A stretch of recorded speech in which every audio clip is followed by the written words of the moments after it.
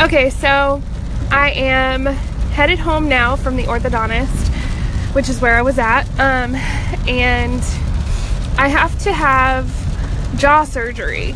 So I don't just have to have an alignment. I have to have a joint replacement, an upper impactment, an alignment, and then follow up with an extra 9 months of braces after to make sure everything heals where it's supposed to. That's after having braces for 9 months to start with. And I've already had braces. I had braces in high school, and I got them off my senior year. And my doctor then told me I was going to have this surgery, but I was so scared.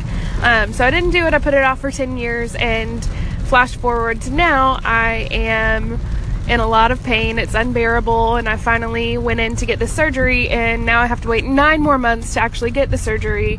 So I pick up my splint next Thursday, and hopefully that will alleviate some of the pain, and they'll be able to tell if my bone is still shrinking, which is what's causing the joint replacement.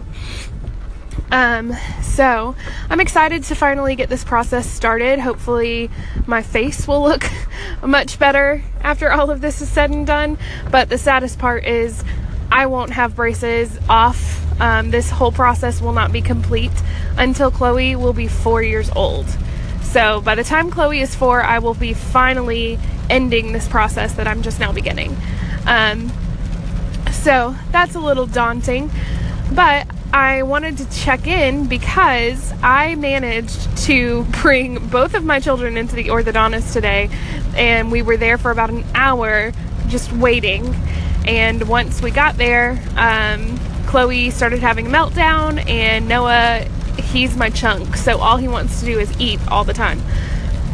So anyway, I tackled that, and I was just curious if any other moms out there ever have to go to doctor's appointments with their kids, doctor's appointments for the moms, and bring their kids. And if so, what are some of your tips and tricks on keeping your kids to behave while in the waiting room? We did quite a bit of YouTube videos, but I'd love to get something a little more hands-on for her rather than just sitting around and watching videos all the time. Anyway, so that has been my afternoon. I am headed home now to go do some lunch. I got some stuff for Chloe for her preschool stuff that we're starting, and I'm going to be working on a website blog development for a friend of mine who is ready to start sharing her story. So I'm excited to share some of that stuff for her too. So I've got a lot on my plate today, but I'm looking forward to it. And yeah, I just want to know some tips and tricks for keeping your kids content in the waiting room. All right, talk to you later.